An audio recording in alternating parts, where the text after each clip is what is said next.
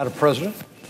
Senator from Texas. Lawmakers are calling it the first deal of its kind in 30 years, a bipartisan agreement on gun violence. Most often you hear people say, do something.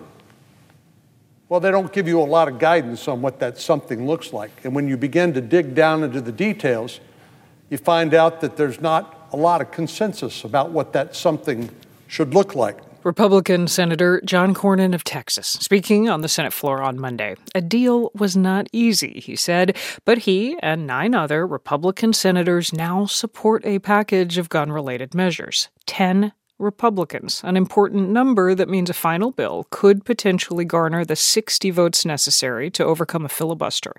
In the agreement, funding for mental health and school safety resources, expanded background checks for buyers under 21, and money to encourage states to pass so-called red flag laws. But now comes the even more difficult task of trying to agree on legislative text to actually implement those principles.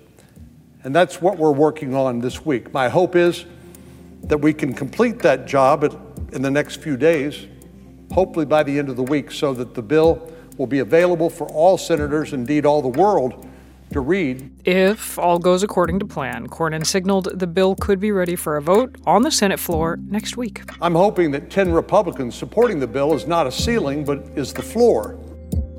Consider this. A bipartisan agreement on gun control is not a fully done deal, but lawmakers are closer than they have been in a very long time. Will that deal be enough? Coming up, I put that question to former Congresswoman and longtime advocate for gun control, Gabby Giffords. From NPR, I'm Mary Louise Kelly. It is Tuesday, June 14th.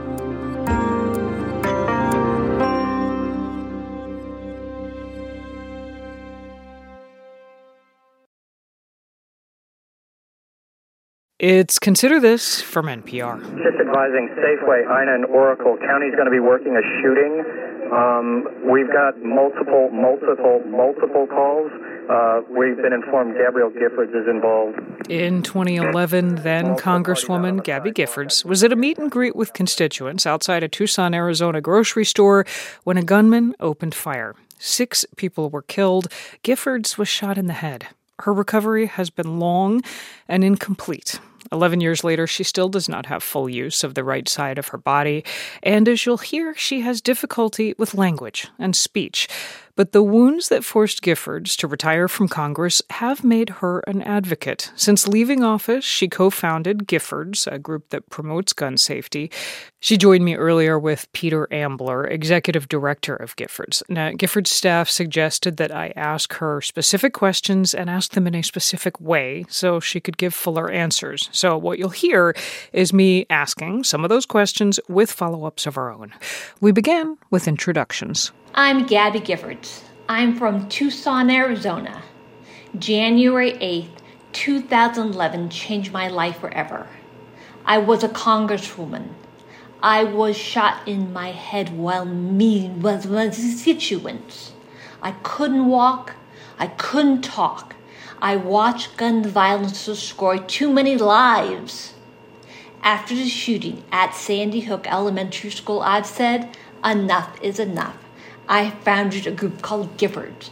We are on a mission to end gun violence. Congresswoman, how are you feeling after the tragedy in Uvalde last month? Too much guns.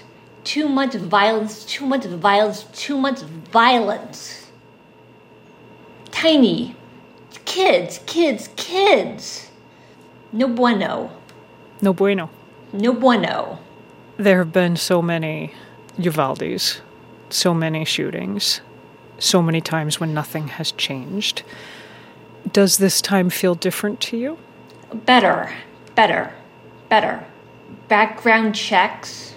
I think something that Gabby reminds us of is that this is a marathon, not a sprint, in much the same way that her recovery has come through the sheer aggregation of hard work, thousands upon thousands of hours of speech therapy and physical therapy.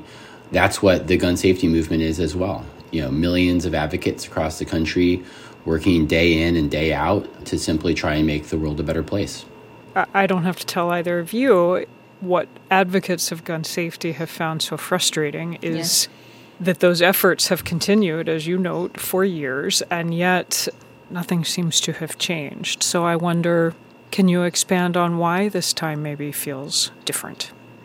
Better background checks, mentally ill, freedom protection. Yeah.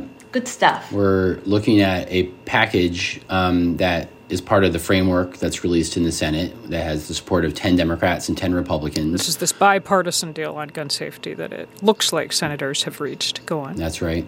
We see several key provisions, including the extreme risk protection order support provision, which we've seen can have a life-saving impact. It allows family members, law enforcement, to flag somebody in their community who may be in crisis and temporarily restrain their access to a firearm. And that's vitally important. We're also closing, hopefully, the dating partner loophole. There is this deadly nexus between gun violence and domestic violence. And in fact, many mass shootings, 54% of them start as a domestic violence incident, as of course the one in Uvalde did, as the one in Newtown did. States that have closed the dating partner loophole see significant reductions in homicide. And then, of course, we're focused on this expanded background check on 18 to 20-year-olds, or an enhanced background check. Right, up to age 21, yeah. Which are, you're right, these are a few of the items that are in this deal, which again is far from being law, would not ban assault weapons. It would not create universal background checks. Is it enough, Peter? It's not enough, but it is a critical first step. It is, I think, narrow in scope, but significant in impact. And not just on the gun issue, but on our ability as a country and as a Congress to make progress on virtually anything. I think Americans feel like their needs are not being met, that their voices are not being heard. Millions of American parents living in fear of their kids' safety. Millions of American children, traumatized by this threat, by these drills on a daily basis. You see the Senate finally compelled to act. These laws, while not nearly as comprehensive as we need, are able to save lives, and they will. We were wrapping up when I asked Gabby Giffords if there was anything I'd missed, anything else she wanted to say. Here's what she told me. Our lives can change so quickly. Mine did when I was shot. But I never gave up hope. I chose to make a new start, to move ahead, to not look back. I'm relearning so many things, how to walk, how to talk, and I'm fighting to make the country safer. It can be so difficult. Losses hurt. Setbacks are hard. But I tell myself, move ahead. I'm finding joy in small things. Riding my bike, playing the French horn, going to the gym, laughing with friends. The small things add up. We are living in challenging time, but we are up for the challenge. My own recovery has taken years. Many, many people have helped me along the way, and I learned so much. I learned when people care for each other and work together, progress is possible. A better world is possible. Former Arizona Congresswoman Gabby Giffords and Peter Ambler, the executive director of Giffords, the advocacy group she co-founded to promote gun safety.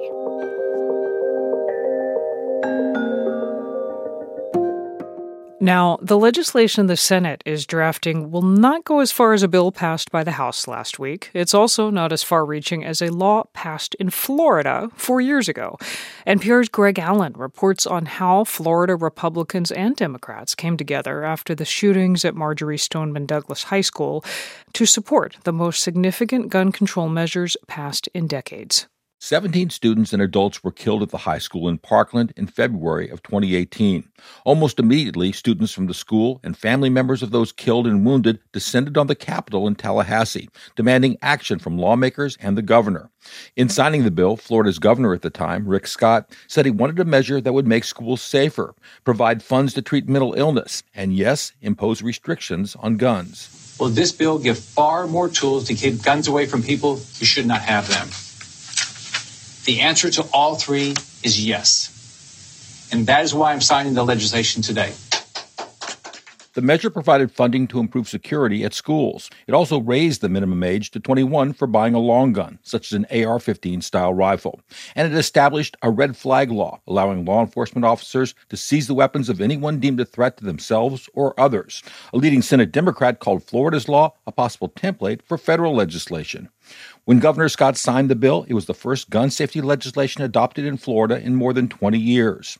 Jared Moskowitz, a Democratic House member who represented Parkland, helped win passage of the groundbreaking law. He says it began with a tour he organized. Lawmakers, including Republican House and Senate leaders, visited the scene of the shootings. There were bullet holes through the windows and backpacks piled up outside and homework scattered all over the place, blood in the hallway. And they needed to see it and not just sit in their office in Tallahassee and watch it on TV was very impactful. I mean, they were all crying. I mean, how could you not be? To pass it, Democrats had to abandon their push for a ban on semi-automatic rifles, like the AR-15 style weapon used in Parkland. Republicans had to turn their backs on the powerful gun lobby and agree to gun control measures they had opposed. Ryan Petty's daughter, Elena, was one of those killed in Parkland. As a lifetime NRA member, Petty says he struggled with, but ultimately supported, raising the age for buying a long gun to 21. Later, he says lawmakers told him the support of families was crucial. The impact the families had, our message to them, communicating the loss and the real magnitude and scope of the Parkland tragedy made all the difference to them.